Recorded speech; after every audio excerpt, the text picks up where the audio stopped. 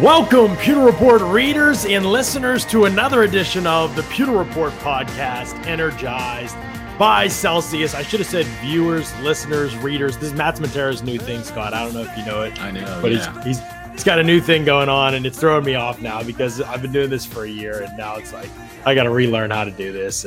But anyway, Matt's right. It should be viewers as well because most of you are watching us live on YouTube on the Pewter Report podcast. We are excited about it. I'm John Ledyard from PewterReport.com. Along with me, Scott Reynolds of PewterReport.com as well. And man, it's good to be back on the show with you, Scott. It's been few and far between that we've been able to be on the podcast together over the past couple months because of your voice. But It's been fun to get back into the swing of things with the Bucs. And I know you've been hard at work covering training camp while I was taking a little vacation time. Yeah, it was fun to be out there. Unfortunately, the rain kept some of the media out today, including myself, because there's limited media spots available when they go inside. So you were in there today, and you're going to be telling us all about training camp. I'll offer up my insights from what I've seen so far. And, we can also talk about a very revealing press conference by Bruce Arians today. I think he made a lot of news in that. Usually he's not as forthcoming, but today he kind of was. Thought there's some pretty good quotes we'll get to. Yeah, for sure. He's always interesting. You never know how much news there'll be, but there'll always be some things you're like, wait, what did he say? And what does that mean? Yeah. Like, wait a minute.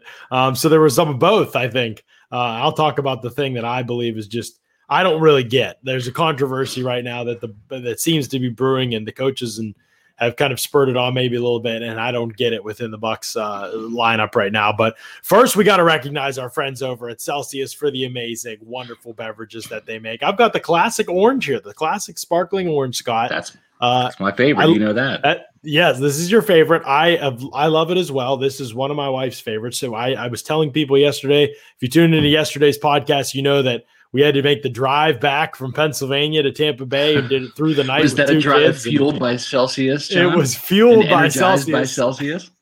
Look, I'm telling you, in the car door next to me, there were just 4 Celsius, like straight out of the fridge before we left, ready to go, just pop it. And at one point, I think I just had Celsius for like a 6-hour span. I just drank Celsius. I hadn't eaten anything. So I had to stop, get something to eat so I didn't pass out or anything. But no, it was great. I mean, it fueled me. And honestly, I drove through the entire night and I had no issue driving through the night because of Celsius. So it saved us. It was great. Let's rewind a little bit here. You were not, by any stretch of the imagination, an energy drink guy whatsoever. Before Celsius came aboard as a sponsor. And you tried it for the first time. And you're, I don't want to say an addict. That's maybe not the right word, but an aficionado. How about that? How about a Celsius? Yeah. I mean, right. And I think my family, and then what's cool is like I've been able to turn on so many other people to Celsius because of this, like so many friends and family. And I mean, I had so many Celsius conversations up in Pennsylvania, and I brought cans. And so people were able to get some sampled that they hadn't before, ordered some for themselves. So it's just been fun to see the culture kind of come up for this. And Bucs fans, you've been a big part of that as well. So if you're looking for more Celsius or to try some more flavors, go click on those Celsius banner ads at PewterReport.com. Go to Celsius.com. Use the you can get Celsius near you so that you can enjoy yourself some of these fresh variety flavors with no sugar, but lots of essential energy. Helps you burn body fat, accelerate metabolism, do all that good, healthy stuff over at Celsius.com. All right, Scott, today's Bucs practice, I mean, it was not nearly as entertaining as Monday, but that isn't – Whoa. I mean, that's – Hold on here. Hold on. Okay. Who was the starting quarterback today? Today, the starting quarterback was Kyle. Blaine Gabbert. Ryan. Oh, yeah, it was Blaine Gabbert. You're right. Yeah. It's Blaine Gabbert. Okay. Is that a Celsius? So, that's his problem right Celsius. there. Probably not, but that might be like Celsius. Number 2 behind Brady. I'm not. Yeah, that's the only reason. Yeah, that might be. Yeah.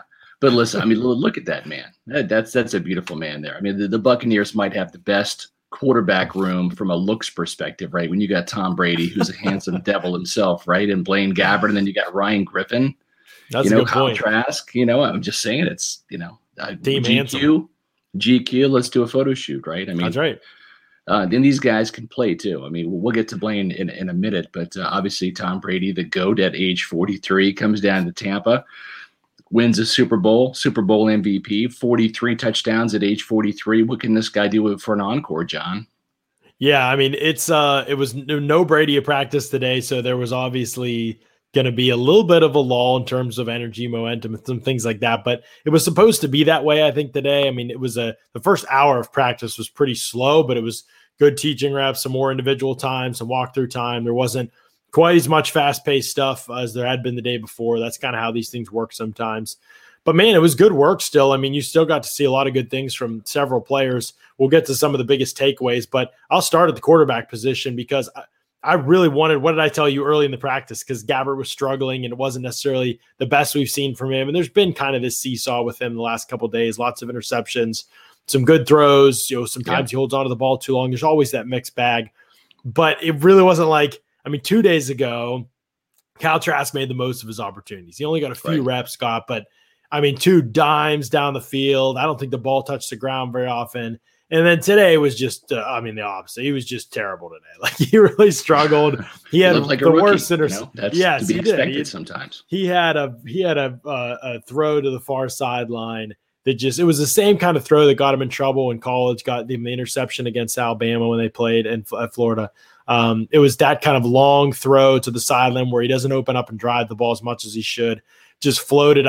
Nate Brooks, who God love the man, but it has been a brutal training camp. Yeah, he's not. Yeah. And he broke on the ball and got there so early. He was actually early to the ball. Pick six, John? No, he dropped it. It was the easiest catch of his life. I know. It was Nate. But it was like one of those things where even when it goes well for Nate, it can't go well enough right now for him. But John, I dropped the pick six. John, let me stop you on that point there. You're talking about Trask and that throw, and we saw that pick six against Florida, right? Not against Florida, against Oklahoma in the bowl game, right? Same type of throw as that play? Yeah. It was pretty much exactly the same type of throw, I think. Okay, and you know what? Was it the same throw that Brady threw a pick six to in New England and also at Raymond James Stadium against the Chargers, that those pick sixes, right? That's a staple throw in this Bruce Arians offense. And we didn't see it maybe as much as we did earlier in the season because Brady even had some difficulty with that throw with getting the timing down with the receivers. Yeah, I think Brady's issue was solely was a lot of the receivers. As Justin Watson didn't really play after the Saints and Chargers games in large part because of the exactly. So I think that was a big part of it, but also mechanically, I thought it was interesting. I actually brought this up yesterday. Paul Atwell for us wrote a piece that just recently ran on Pewter Report that he talked to a quarterback's mechanics expert, and the mechanic expert said the one throw that he thinks would have been considerably harder and more painful for Brady to make with that MCL that he was playing on would have been throws where he had to open and throw to the boundary on out routes and things like that. So I thought that was interesting.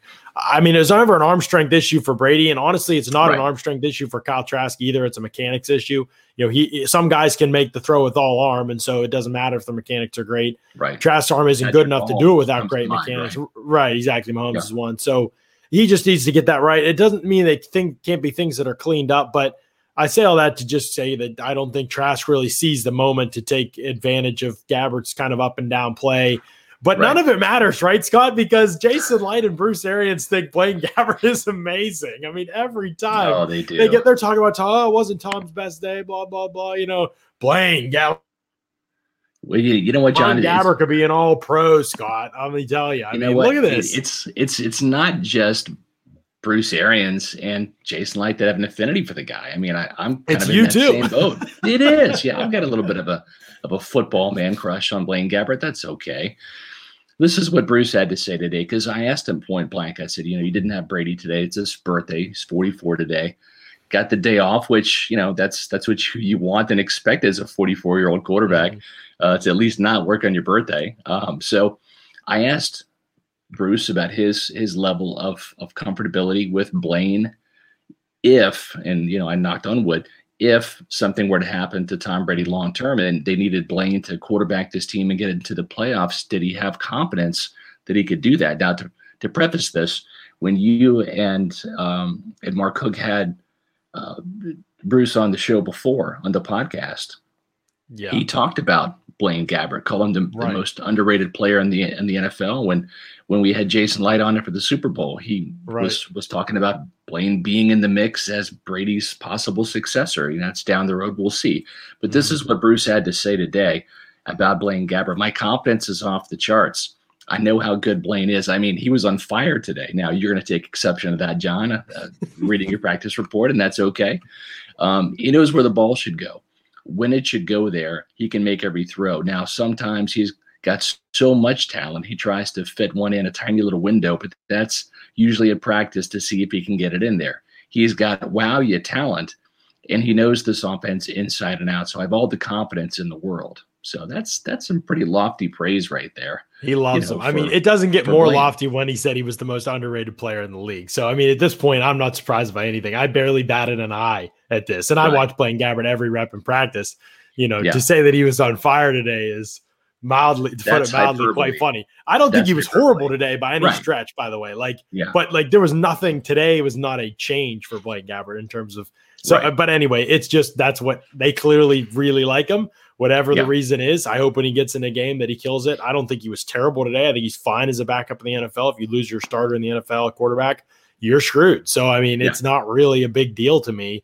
I did kind of hope, Scott, that this would be a competition between he and Kyle Trask. I thought it could make both of them better if it were a competition. It is not a competition. We just need to kind of be real about that, I think, with fans. So far, 2 weeks into training camp, this has not been a competition at all. Ryan Griffin is getting the 3, or today with Brady out, it was the number 2 reps, snaps. Yeah, he's getting the backup reps. He's getting way more reps than Kyle Trask, or at least has the last couple of days. I'm assuming it was that way the first week of camp as well. But it's clearly Trask is going to have a roster spot. I don't think that's in question. But right now, he is being eased in. It is baby steps. He is getting less reps than everybody else. They do not view it as a competition at this point in time. Not at all. And that's something Jake Arians even talked to us about on the podcast over the summer was, I think you asked the question, should Kyle Trask or would Kyle Trask compete for that number 2 spot this year? Yeah. And Jake said, no, not this year. Now, next year, you want him to be in the mix. Next year, with a year's worth of development behind the scenes, learning the offense, you want that to happen. But as it stands right now, and I've said this before on a podcast, I think while you were gone, John, it's kind of crazy, but this team is going to keep their 4th string quarterback, Kyle Trask, on the roster because of his draft status as a late 2nd round pick. You can't afford to put the guy on the practice squad because there'll be too much intrigue. A team will sign him as their number 3, but the real number 3 on this team is going to be Ryan Griffin. So what happens if there's an injury to Blaine Gabbert or Tom Brady and they need to make a quarterback move? Well, what you're going to see at that point in time is you're going to see Ryan Griffin come off the practice squad and be the backup or the number 3, depending on who's out. Ahead of Kyle Trask, who's on the roster and will be on the roster this whole year. So in essence, your 3rd string quarterback will be on the practice squad. Your 4th string quarterback will be on the 53-man roster this year. So you think I know we're not ready to say for sure but you think if an injury were to somehow befall Brady and Gabbert, that even Griffin would play in a game over Trask as it currently stands, at least? As it currently stands, if the Bucs were in it, yes, that's the case. If the season went just disastrously wrong, then I think you might look at developmental time on the field for Trask. But that would be tough. It would be tough for me to see Griffin play. I mean, I'm not saying it would be wrong. I just, if you're Trask and you can't beat out Griffin, whoa, buddy. And right now, Griffin's just, yesterday was horrible. Yeah. Griffin was okay today, Scott. It was fine. It wasn't a big deal. He made a couple good throws, honestly. Right. Avoided turnovers a little bit more. The disaster moments weren't there as much today. Checked it down a lot. He did what he had to do, I think, a little bit more than he did in the past. But, the bottom line is I don't want to spend too much time talking about the quarterback room. It's just that I wish Kyle Trask I don't know whether he is or he isn't. I would say that what I've seen so far, it's just like to see more of him. But I just wish it were considered a competition right now. You took the guy in the 2nd round. You thought about taking him in the 1st round. They said anyway. I feel like he should be allowed to compete for a backup quarterback spot in the NFL. I don't think that's asking too much of the guy to be able to do that. They don't think he's ready for that, I think. Right. And not just that. They've not really given him the opportunity to be ready, John. Right. They have not given him number 2 reps. They have not given him, aside from the field 2 work, which was in the first week of training camp. He just hasn't gotten the reps. So they've not put him in position to be able to compete for the number 2 or number 3 job just because of that. And plus, too, you've got Ryan Griffin, this is year 7 in the league for him with the Buccaneers. The longest tenured Bucs quarterback. Longest tenured Bucs quarterback. It's crazy, right? And he's played in one half of a game, just a couple of series. But this is a guy that's in his 3rd season of Bruce Arians' offense. So, to me, I don't see where Trask will have the opportunity to. Now, if he lights it up in the preseason, maybe that changes things. He's going to get a lot of playing time. This will be the Kyle Trask preseason. There will be a lot of playing time for him in the preseason. Yeah. Guys like him, and other players too that I'm excited to see. Guys like Sneak Vaughn, right? I mean, we're going to see a lot of Sneak Vaughn in the preseason. Tyler Johnson, Jalen Darden.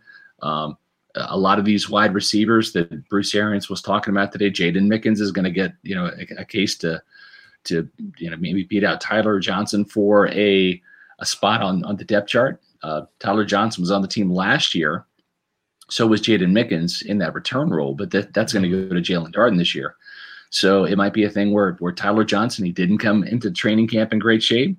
Bruce Arians called him out on it. He admitted it today. I think Matt Matera has an article up on PewterReport.com that it's check not that a out locked for roster spot. Yeah. Right. Check that out for fans for sure. Let's talk about Tyler Johnson in a second here, but I do want to just backtrack real quick and talk about how we are discussing it has been months, maybe almost a year since I discussed something the Bucs did that I really didn't like. I just mentioned one thing there. I'm just going to go for it and mention a second. I don't understand why Alex Kappa, Aaron Stinnie is being talked about as an open competition. I mean, Alex Kappa is not the type of person that needs extra motivation. That's like your biggest grinder on your team. Tough guy, hard worker. He's transformed his body. He's all in on football. It's not like you're sending a message. I dismissed that idea. So like, what is the point? I mean, anybody who really studied those playoff games, I think saw that Aaron Stinnie survived. And I think what he did was admirable. And it was a performance that should be applauded, but he survived. He was not, Alex Kappa thrived this past season. He was very good this past season. I'm not saying he was Pro Bowl worthy or anything like that, but he's a very good guard. And they're just serious physical limitations with Aaron Stinnie that I don't think he can necessarily fix. Like, he is not the ideal size or athleticism for that position.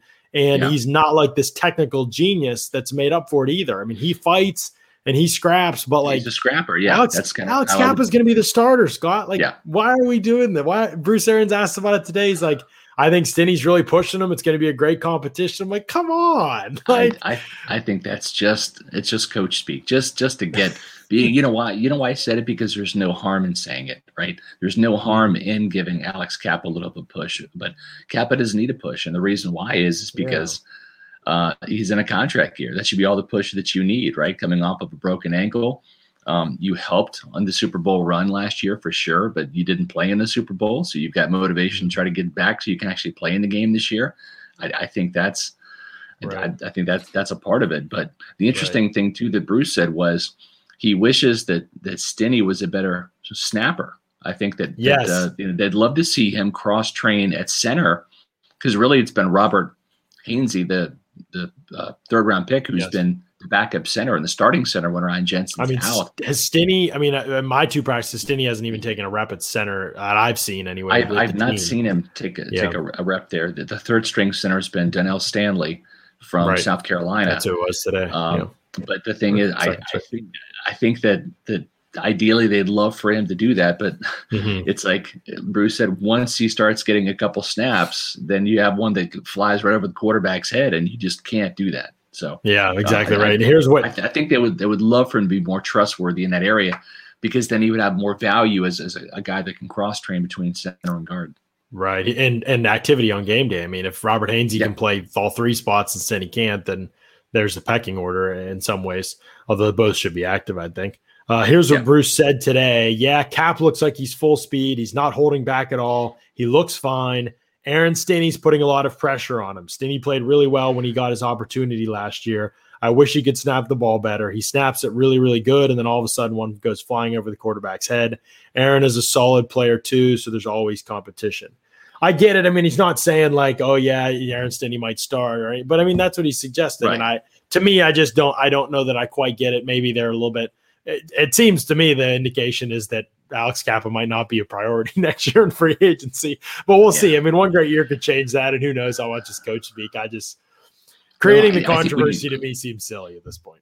When you look at it, and I've talked to people in the front office, right? It's all about the financial hierarchy. And right now they've got three guys that make $10 million or more on the offensive line, right? You've got, the $10 million center and Brian Jensen.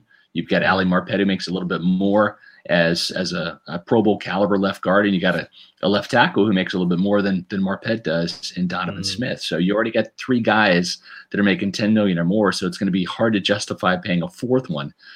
And they do like having Stinney as a possible fit in there. If Kappa does depart, they can maybe get by with the year with Stinney and then draft a guy and bring in competition.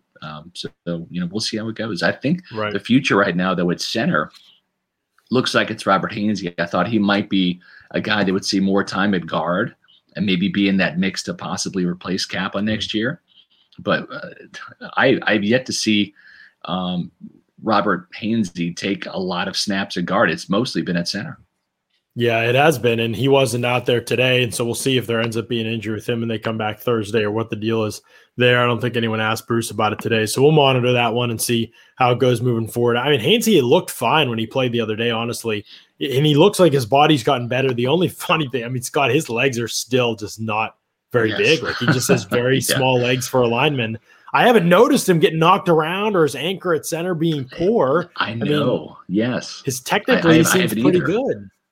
I haven't either. And it's funny you say that because I remember Caleb Benenoch when he was drafted by the Bucs out of UCLA, very thin-hipped, kind of lanky legs, twiggy legs. He was a high-cut dude. Very high-cut. And he had a very hard time anchoring. And they tried him at guard, they tried him at tackle, and I think he's out of the league now. I expected Hainsey, especially at center, right, going, taking on double teams and squatty leveraged guys inside. Right. I expected him to have more of a challenge. He get blown up in the backfield.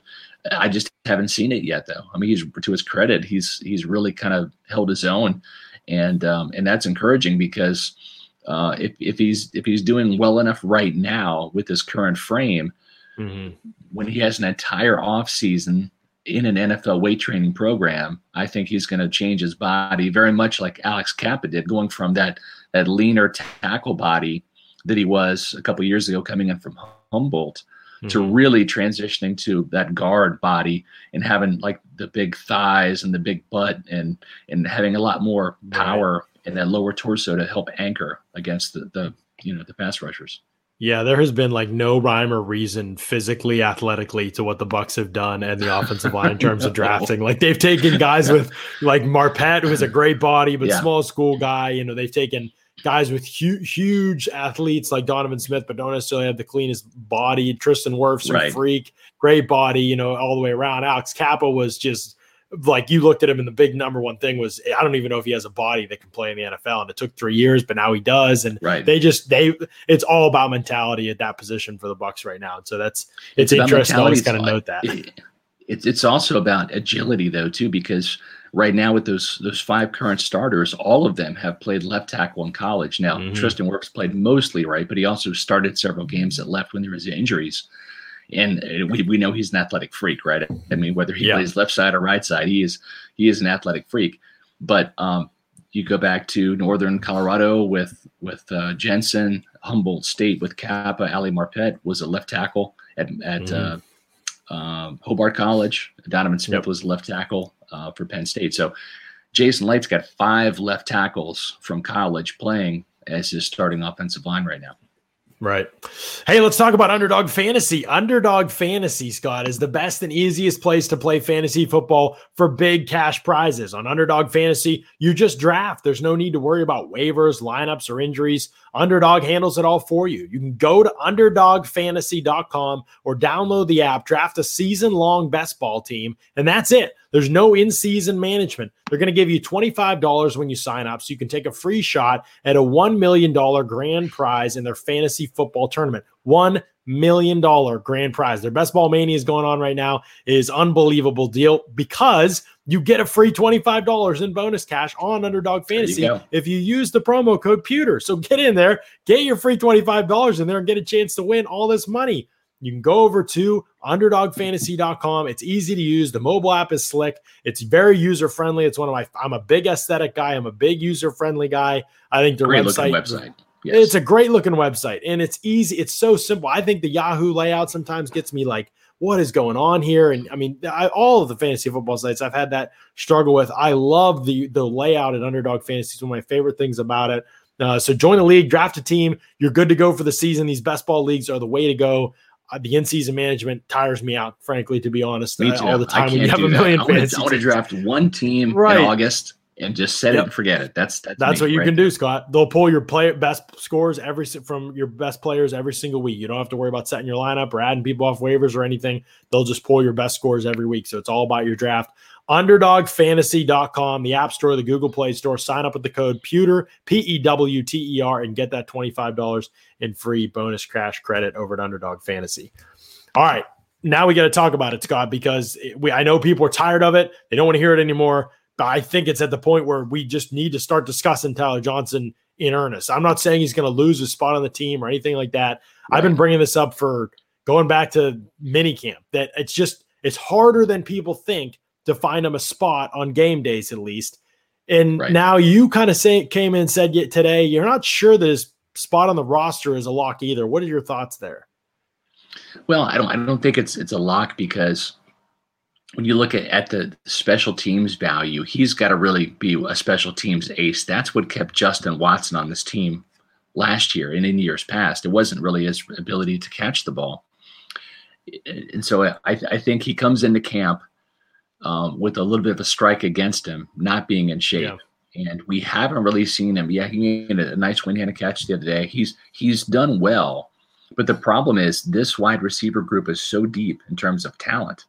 Mm-hmm. Right. And this guy right here is going to take the spot, in my opinion. That's the guy. That's Jaylen where Darden. I see the shuffling happening right now, Scott. Yes, like Jaylen Darden is going to take the number 5 wide receiver spot. And you got Mike Evans, you got Chris Godwin, Antonio Brown, Scotty Miller. Number 5 is going to be Jaylen Darden. And here's the tricky part now is Tyler Johnson hasn't been bad in camp. Yes, I know he showed up and he wasn't where they wanted him to be conditioning wise, and he was out of shape, and he's admitted it, and Arians has said it. But like, he's done well. I mean, I read the practice reports from you guys before I got there to training camp this year when I was up in PA. I was reading them and I was seeing reports, the good stuff for sure. And when the 2 days I've been there, he's been great. He's caught everything thrown his way. He's been impressive. He's getting open. But Darden has been more impressive. Jaden Mickens has been more impressive. And that's not a knock on Tyler Johnson. That's just how good this room is. And those guys are also impact players on special teams. They've done other things on special teams. Mickens has been a gunner. He's been a return guy. He offers those kinds of things. It's just hard on game days. I'm not saying he's not going to make the roster. It presents challenges on game days. And when if Darden is out playing Tyler Johnson at receiver and you'd rather have him on the field on offense, then your 5 are set. Your 6th guy is special teams.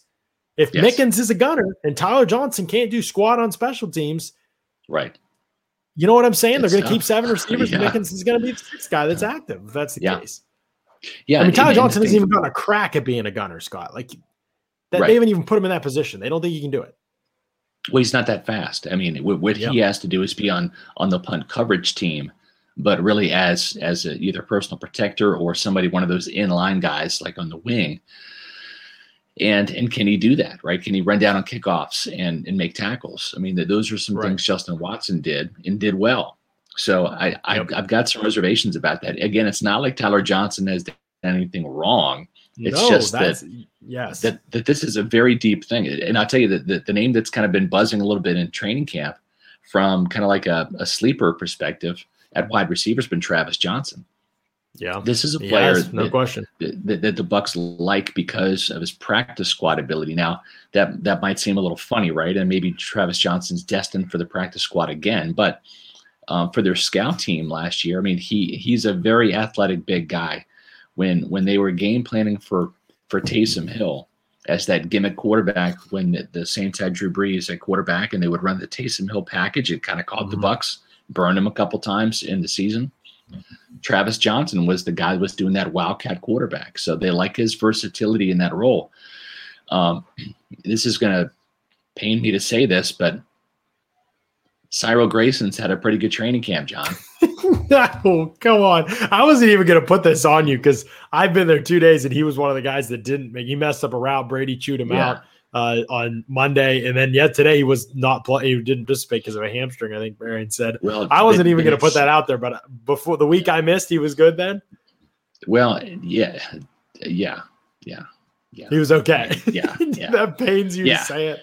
It pains me to say it. Yes, it does. But here's the thing. And you said it in our Peter Report group text. Arians can't quit Cyril Grayson.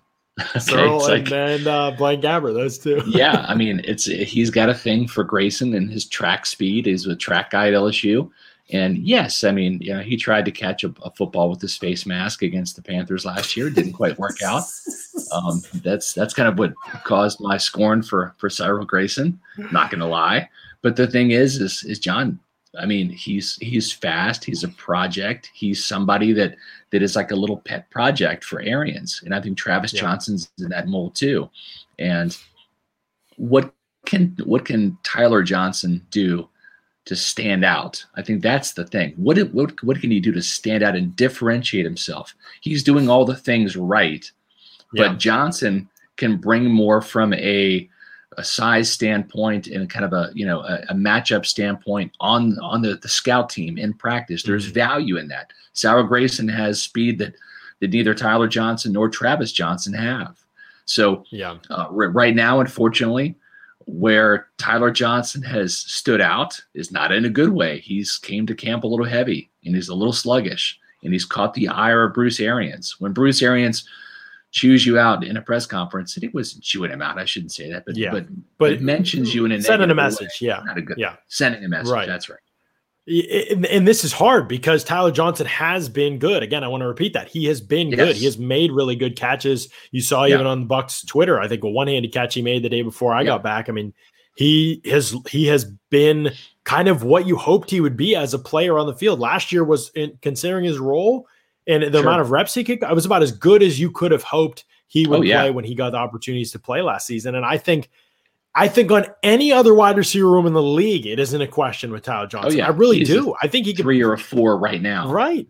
But I mean, you have clearly Scotty Miller's ahead of him. The top 3 are ahead of him. Scotty Miller is going to play more. He's number 4. Jalen Darden has been awesome. Like, that's the biggest problem for Tyler Johnson right now, because Watson got hurt and it's like, okay, now Tyler Johnson should be safe.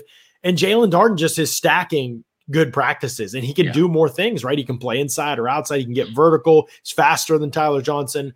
He's made plays outside of his frame. He's beaten top competition.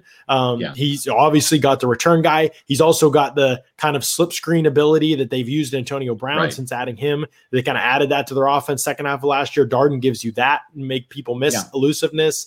Tyler Johnson doesn't really give you that as much. If Godwin got hurt, Tyler Johnson's playing a ton. I mean, if Godwin got hurt, Tyler Johnson would all of a sudden jump in. Right. He would jump in and he would play more than he might play more than Scotty and Darden in that game. That's just the way that it goes and rolls. But until that happens, because they have more guys now that can play the slot than they had Bruce Arians first year. Remember, Mike Evans didn't really play the slot. Now he will. Antonio Brown wasn't there. Now he could play the slot some. Darden could play inside if you need it. So now there's more options, and it kind of makes it, okay, well, we're not using Chris Godwin in the slot 100% of the time. Now we're using him there 50, 60% of the time, and we're cycling through other people. And if he got hurt, we'd still put our best 3 on the field, and it's not a big deal if we have Tyler Johnson active. So there's just a lot to consider. And the thing, too, with Jalen Darden, when you look at his frame, right, he's not as big as Antonio Brown. I think he's 5'8", Brown's 5'10". Darden's in the 170s, Brown's in the 190s. But his play style is very reminiscent of Antonio Brown. He can do some Antonio Brown things in terms of short area quickness, make you miss. Correct. And he's got some sneaky speed. He's not as fast as Scotty Miller. I think that Jalen Darden falls in between Antonio Brown and Scotty Miller because he's got some elements of both of those guys. And I think that's what's special. That's what's making him stand out is I think vertical speed wise. Miller is faster, but Darden can still do that for the Buccaneers. Right. And Tony says, Scotty is a one-trick player and Johnson is more versatile. I get that, Tony, and I'm not necessarily saying that you're wrong, but what Scotty does is as valuable as anything that a player can do on the NFL field because he is one of the fastest players in the league. Yes. I know because he's white, people aren't going to say that, but yes, in this offense, that is valuable. I mean, Arians puts a big emphasis on that value, and I think that's a big reason why Darden kind of checked that box too. It's not 4.3 speed, but it's 4.4 speed, and that's another guy that kind of fits that vertical element that Arians like in the receiver. Right. It's just the value of what he does. I mean, Scotty per play, per target, just was a big impact player, and it's that is just harder to replicate. That the value of that is harder to replicate in another player, which is why I think he's not in question. And also, Scotty looks improved as a route runner. I don't want to get too into it because I need to see more reps.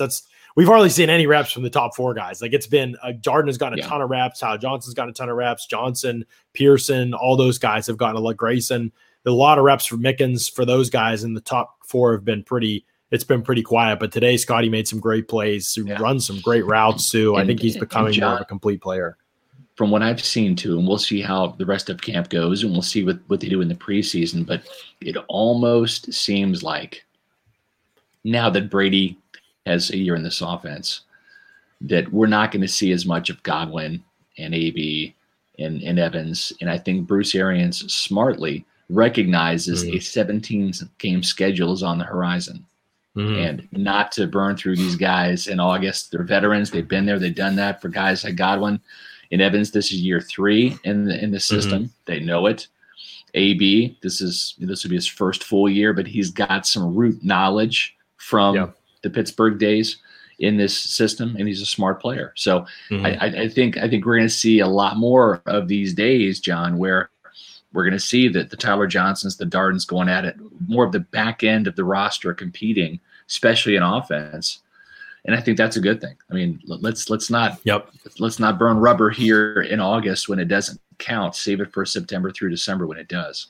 Right. And I think the Bucs have one of the best teams in the league, both the last 2 years. I think they're the best team in the league the last 2 years, both years under Arians, in terms of players lost, like man games of players lost or something like that, the amount of games they've lost total from starters per Football Outsiders. And some of that's luck, but some of it is also because Bruce Arians completely bought it on sports science and he knows how to manage these guys. It's unusual. It is, Scott, watching a practice and seeing so many starters out all the time. And Lavonte David's missed 4 of the last 5 days or something like that. Like, Godwin missed 2 days back to back, and he says it's just maintenance days. You know, they're on the turf today, and he doesn't want Lavonte on the turf, and so he just doesn't practice.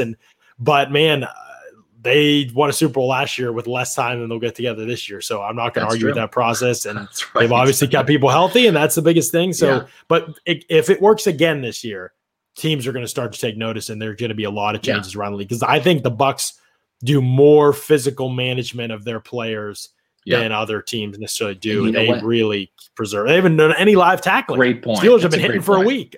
That's a great point, John. And I think the thing too is for as old school as Arians is, right? And the man is close to 70, right? For as old school as he is, he's very open-minded when it comes to things like sports science. And like, if you can change his mind, like he'll listen. If you can change his mind, he'll do it. And I think that's a good thing. I think that's a very admirable quality because I tell you, especially as coaches get older, they resist change, it seems, right? But Bruce Arians has been a guy that's really embraced it, and it's really paid dividends for the Bucs. For sure. Good question here from Bucs Time 12. Has Darden played slot or outside? It has been mostly outside Bucs Time 12. He has played a little bit in the slot, but you are mostly going to see Jalen Darden as an outside receiver in this offense with the occasional kick inside. You know, there'll be a handful of snaps in there, just like there is for AB, even Scotty on occasion, Evans, right. You'll see guys move around more and more this year than even before. Last year, we saw it more than we did the year before. And this year you'll see it even more. Adjustments mean moving guys around and asking guys to do things from different positions. Everybody's going to learn different spots, but Darden will start primarily as an outside guy, in my opinion. John, we talked about Bruce Arians' press conference, and he talked about Ryan Suckup, not having a great start to training camp. There's a story up on PewterReport.com. I'll let you all read that. I don't think the alarm bells are going off just yet. This is a big-time veteran. They re-signed him for 4 years. So, I'm nervous. Listen, I think Ryan Suckup did a fantastic job last year. I did not jinx the man at all, right? He was perfect in the preseason in terms of field goals. So I'm going to continue to talk about him because obviously it worked last year. But one of the things that really, caught my eye was a really good quote from Bruce Arians on Todd Bowles, right? This guy is just a defensive mastermind.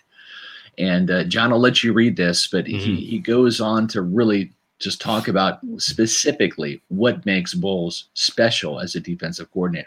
Yeah, he said, I think it starts with individual teaching. He can pick guys out that he knows is going to help him and what their deficiencies are as far as learning or whatever. How do they study film? He'll bring them in at 5:30 in the morning individually, or maybe 2 or 3 to teach them how to watch film. His expertise in defense is outstanding. He knows everything. He's seen everything. He's done everything. So the X's and O's part, that's probably the easier part for him. It's fitting all the pieces together on guys. What can this guy do? What can that guy do? Where can I create mismatches?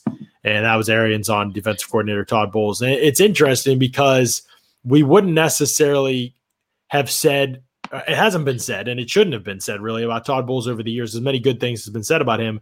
One of the things has not really been that he is a guy that, as you just described with Arians, somebody that changes very easily. He's very stubborn and he's very consistent with what he does. And then when he finally kind of accepted we got to do something different in the playoffs, it changed everything. And so we are still in the process of learning what the Bucs defense will look like this year. Will it look like it did last year? Will he play more to the strengths of his young secondary?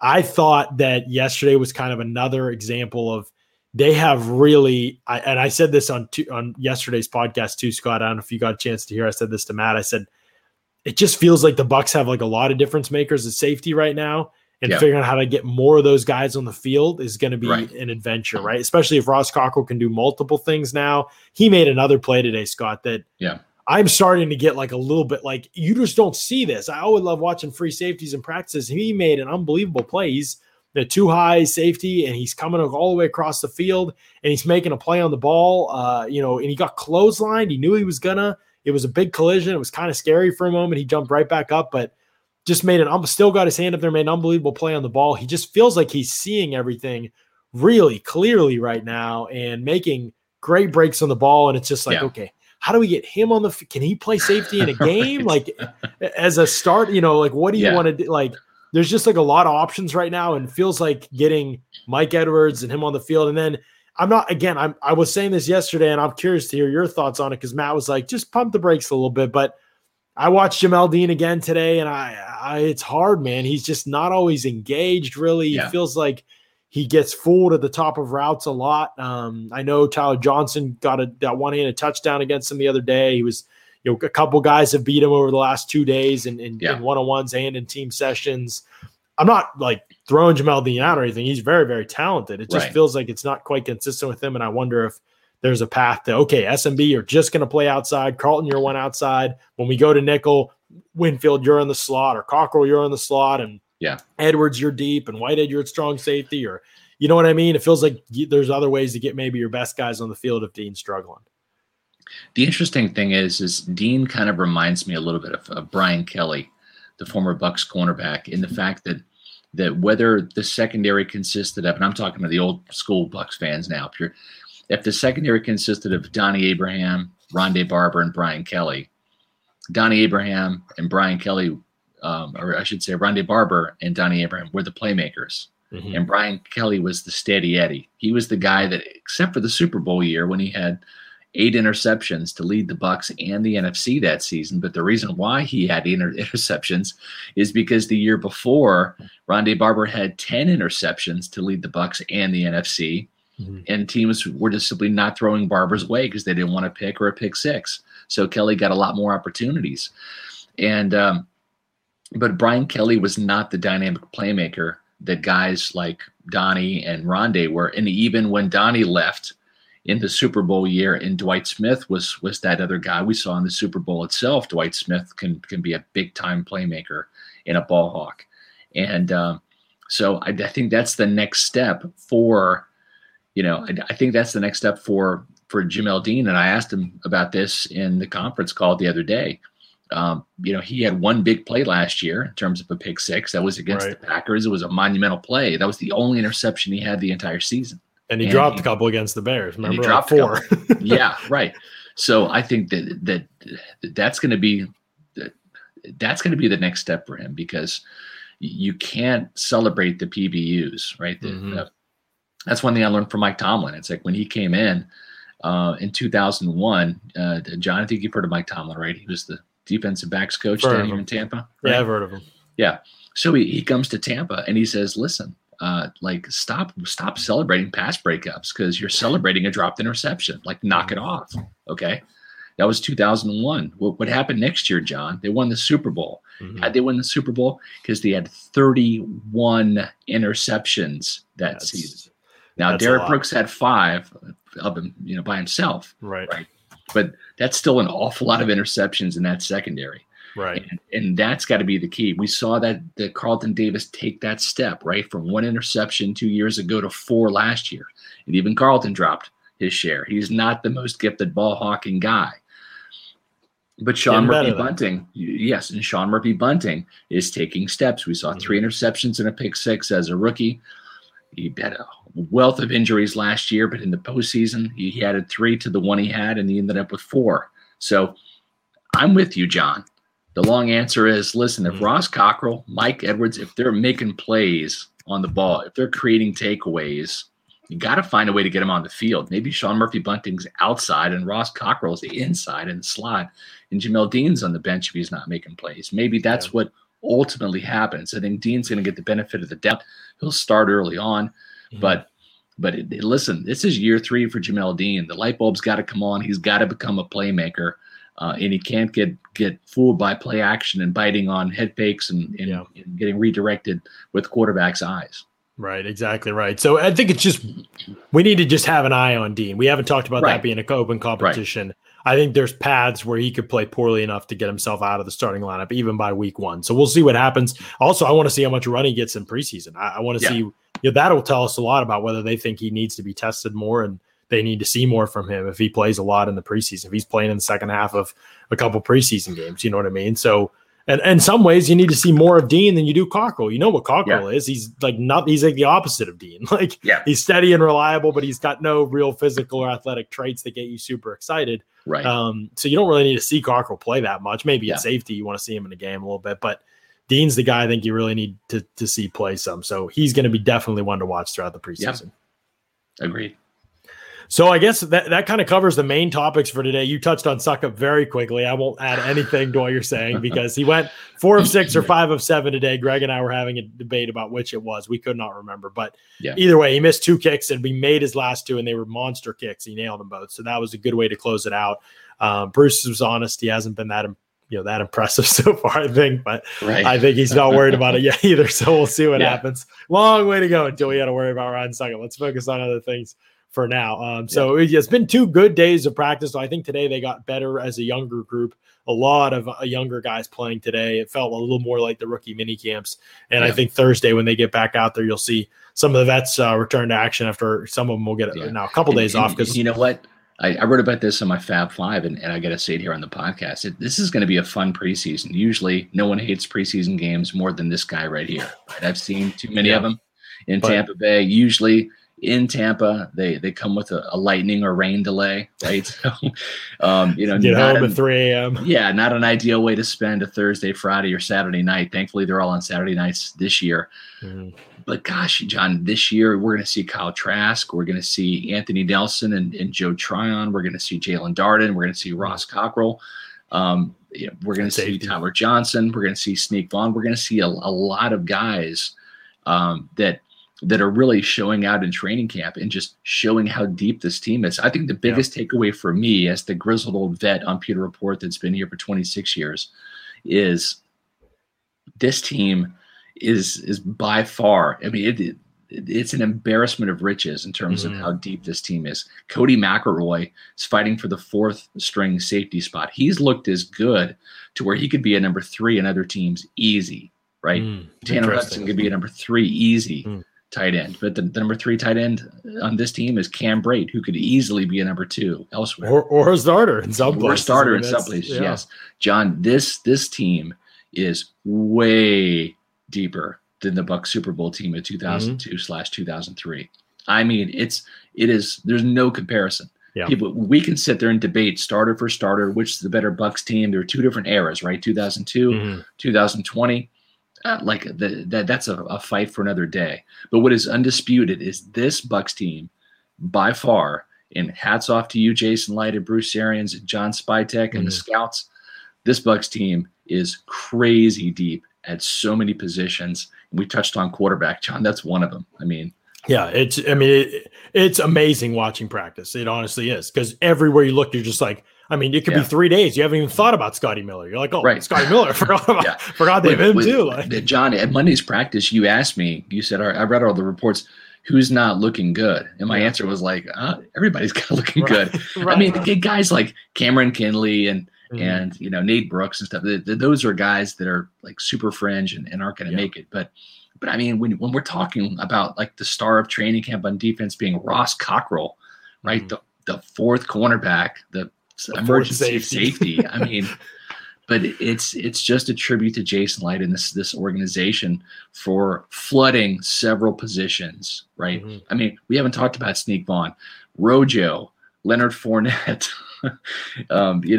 You've got Giovanni Bernard, and then you got Keyshawn Vaughn, who's played really well and had a very good camp, and he's the 4th string running back. So I mean, Gronk, I don't think I know he didn't practice today, but I don't think we mentioned him for like 3 days, because it's just not, he doesn't happen to get a target that day, or whatever, and so it's been very quiet for he and OJ Howard lately, and we'll see that. I'm sure that'll change as the week goes on. We'll be talking about them again. You know what's ridiculous, John, is this team last year had 1 Pro Bowler, Jason Pierre-Paul. They won the Super Bowl, 1 Pro Bowler, and it's just crazy. Now that's going to change this year. This is going to be a pure Pro Bowl. There's going to be like 6 or 7 Buccaneer Pro Bowlers, as there should be. The Bucs kind of caught some. Just shows you how ridiculous the award is, because they could be worse this year. They could play worse, and they had more guys going to Pro Bowl because they just won a Super Bowl, and it's just a garbage process. Meanwhile, the guy that went to the Pro Bowl, no disrespect to JPP, but he's not even like top 10 player on the team. So anyway, it's just it's fair. Crazy. No, I think that you bring up a good point, and what I'm going to write about tomorrow in Bucs briefing is Jalen Darden and the emergence of what's happening here and how we should be handling it, because there's a tendency to want to react strongly when I think it's been this good and this consistent too. He's gotten better, I think, as he's faced better competition. That is really a great sign to me, as I've scouted players, that when that happens, I tend to go, let's go, like jump all in. And so just kind of talking about where we should be on him and how we should temper ourselves moving forward a little bit, and where his place in the wide receiver room could be this year and then beyond, what the future could look like for him. So that'll be tomorrow. Bucs briefing will be coming out. It'll be on Wednesdays from now on, by the way, if you were looking for Bucs briefing today, it'll be on Wednesday. So you'll have that to look forward to tomorrow. John? Yes. This right here from Max. Max wants to know, Rick Wagner, Russell Okung, DeMar Dotson still available. What are the chances that we sign another tackle as an insurance? Tackle is the only position we're thin, in my opinion. That's probably true. It really depends on what you think of Josh Wells. I mean, the team really likes him. Clearly, they keep re-signing him. So the team probably doesn't agree with us. I tend to agree with Max that if somebody got hurt, I wouldn't want Josh Wells starting this season at all. So I'd look at one of those guys, especially Russell Okung. Brad Seaton's just a guy. He's the 4th string tackle. He's just a guy. Right, for sure. So tomorrow, Bucs briefing will be out. There'll be no podcast tomorrow, okay? We will have podcasts Thursday and Friday. Thursday at 4 p.m., Friday at 8 p.m. We'll do a special night podcast to recap this kind of second week of training camp practices. No practice tomorrow. Right, no practice tomorrow, so no podcast tomorrow. Practice and podcast on Thursday, podcast at 4 p.m. Practice and podcast on Friday at 8 p.m. will be the podcast on Friday. Also keep in mind and remember, football returns and live game action on Thursday night at 8 p.m. John? Hall of Fame game. I think the Cowboys are playing a team that used to be really, really good, the Steelers. Maybe Steelers. I have to slander my own team before y'all get to it. That's man. Anyway, not many starters will be playing in that game, but hey, it's going to be football, and I I can't freaking wait. Every single year, dude. Can't wait. I mean, 5 plays into the Hall of Fame game, I'll be like, wow, this sucks. But before it starts, I'm going to be amped up and excited. So it's going to be fun. So we'll be back out of practice on Thursday and Friday, and we'll have pods both of those days. Obviously, we're 11 days from the Bucs' first preseason game. And Mitch wants to make sure we don't forget about our friends over at Manscaped. We can't do that, John. Can't do that. Not today, Mitch. Or was it today? I don't know. Let's did it yesterday. We can do it today. You want to talk? All right, let's talk about them. Here we go. We got some giveaways with it, maybe. We do. That's why we're going to talk about it. Okay. All right, great. Thanks, Mitch. Yeah. Good reminder. Here's the thing. John's going to talk about Manscaped. I'm going to tell you before and at the end that I'm giving away more Pewter Report t-shirts, right? It's that time. So if you want a Pewter Report t-shirt, all you have to do is purchase the Manscaped product and then email me your receipt at sr@pewterreport.com. And it's not going to have any of your financial information. Don't want it, don't need it, but it's going to have your address, which I do need because I got to send you the shirt. So it's a free shirt, no shipping and handling. We're just going to ship it to you. Just thanks to you for being a Manscaped supporter. And as John and I are, we use Manscaped. It's not just something we promote. We believe in the product. Mm-hmm. I never would have believed in it if they didn't send it to me for free. Got to be honest. That's honest disclaimer. But damn, it's a hell of a product. Yeah, and it works, and it's fantastic. And I'm wearing the Manscaped boxer briefs right now, which I'm not going to show you. But thank you. But they're very comfortable. The most comfortable pair of boxers I have. They are. They absolutely are. And I wear them on special occasions all the time because I'm a nerd like that. But no, it's great. I mean, the Manscaped Performance Package 4.0 comes with really everything. I mean, you've got the Lawnmower 4.0 trimmer, waterproof. Yes, there it is. Waterproof. Look at the light on that thing. Yeah. I know it sounds loud because he's holding it by a mic, but it's actually very quiet. And it's great. No nicks or scratches, anything like that. It's just very clean, very smooth shave. It's very comfortable. That's like the main thing with Manscaped to me. It's just they perfect the technology to make sure it's as comfortable and efficient as possible. You got the Weed Whacker ear and nose hair trimmer. That's a clutch get. That comes in very handy for sure. The Crop Preserver Ball Deodorant, the Crop Reviver Toner, the Performance Boxer Briefs, by the way, that Scott mentioned, and the travel bag to hold your goodies. Those things, by the way, the Preserver and the Reviver, they smell amazing. It's all terrific stuff. I mean, honestly, Manscaped kind of thinks of everything. They've got a travel lock so your battery doesn't run out if it actually flips on in your backpack. They've got the lock so that doesn't happen. It's all really great stuff. There's the travel bag. And at 20% off plus the free shipping with that promo code Pewter, PEWTER. I mean, you're getting a great deal here. You're getting 20% off. You're changing your relationship. You're getting this Manscaped package, Performance Package 4.0. You're getting free shipping. You're getting a Pewter Report shirt. It's a great gift. If you're getting it as a gift for somebody else, you can keep the shirt for yourself.